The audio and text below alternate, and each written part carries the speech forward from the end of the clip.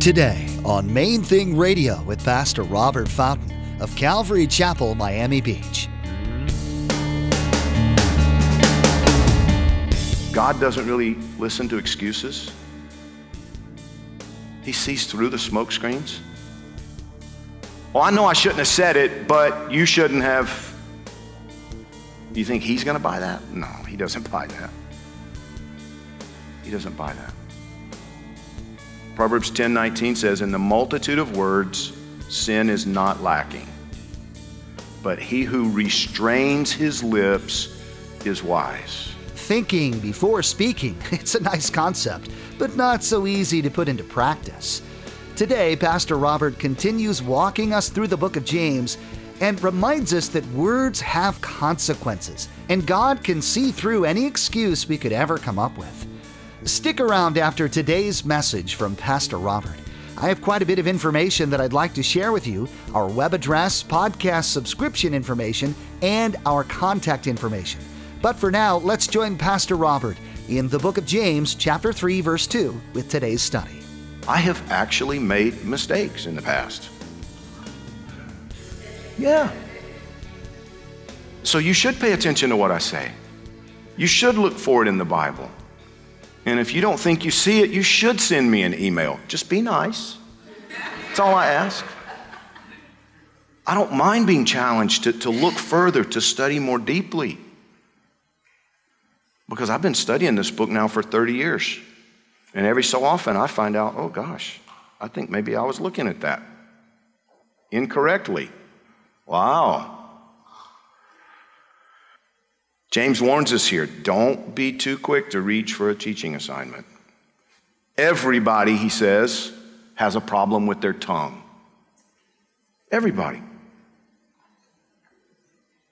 Teachers are going to be held to a stricter account regarding what he refers to as a fire starter.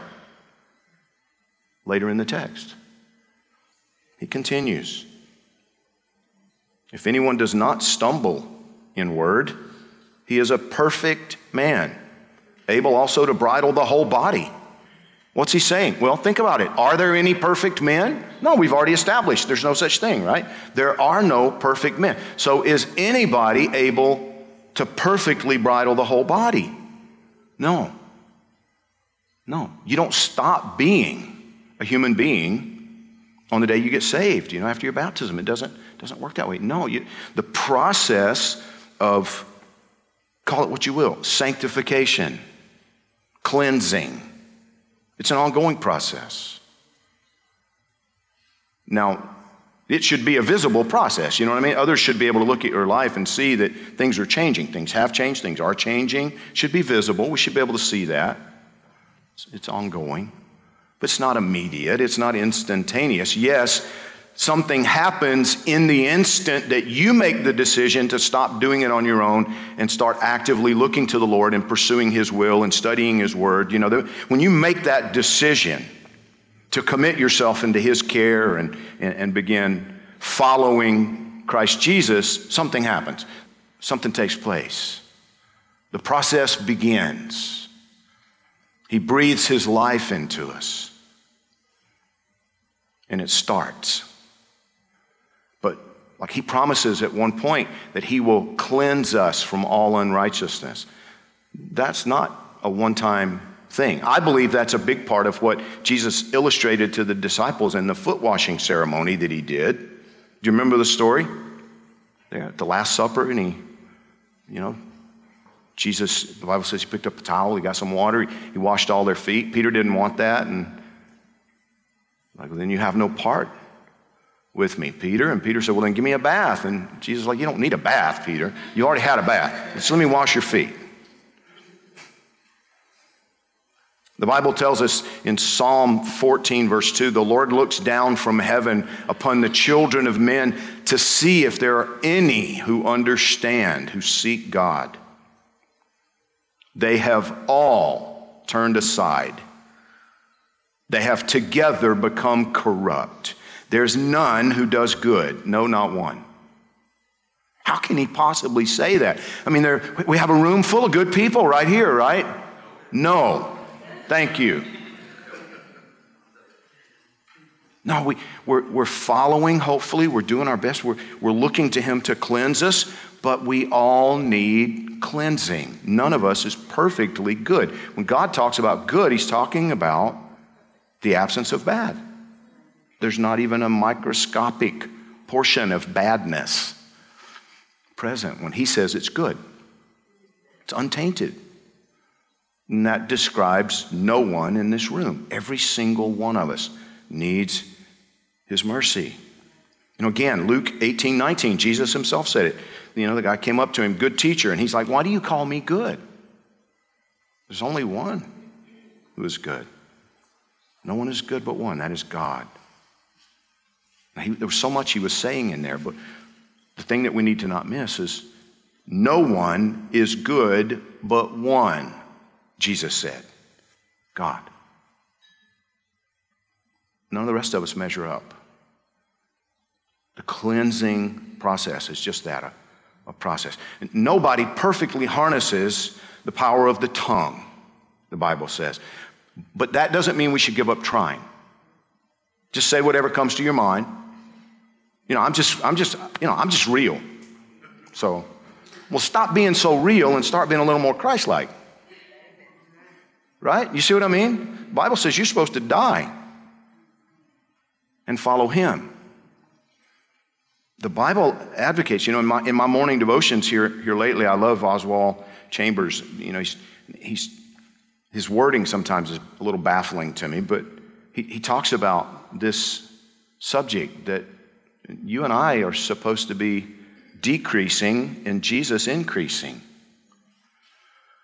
And that it's a deliberate decision that we make, clearly from Scripture, to deny ourselves and put to death sin in our mortal bodies. We have to fight hard to control our tongues. Some of us harder than others. It's a constant struggle for me, just to ask my wife. Constant battle, especially if I'm a little fatigued, a little cranky and irritable like I am this morning, stayed up too late, had a function last night that didn't finish till midnight, and then had to be up early and be here.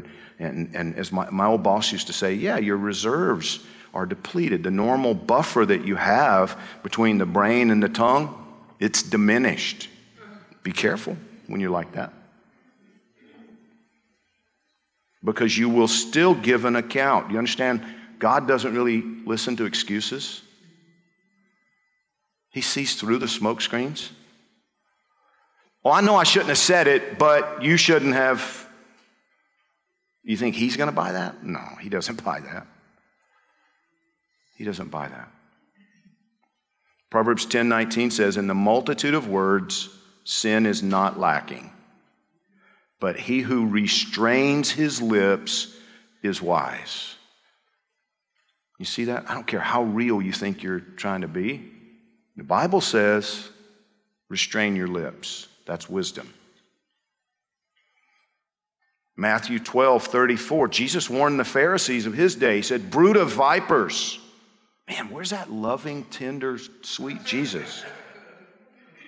A bunch of snakes. How can you, being evil, speak good things? For out of the abundance of the heart, the mouth speaks. A good man out of the good treasure of his heart brings forth good things. And an evil man out of the evil treasure brings forth evil things. But I say to you that for every idle word men may speak, they will give account of it in the day of judgment. For by your words you will be justified, and by your words you will be condemned. That's Jesus, okay? So don't start talking to me about law and grace, because that's Jesus himself saying that God is paying attention to every word that comes out of your mouth. You will answer for it. He also says here that it's the heart that feeds the tongue.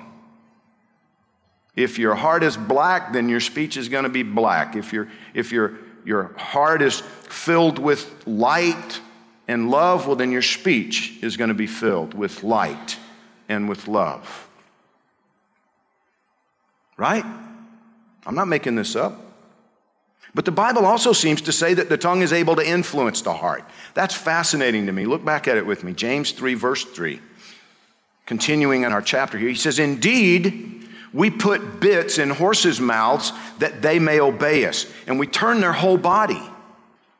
Look also at ships. Although they are so large and are driven by fierce winds, they're turned by a very small rudder wherever the pilot desires. Even so, the tongue is a little member and boasts great things. See how great a forest a little fire kindles. And the tongue is a fire, a world of iniquity.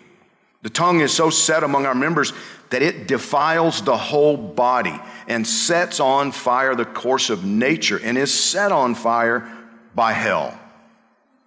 For every kind of beast and bird, of reptile and creature of the sea is tamed and has been tamed by mankind, but no man can tame the tongue.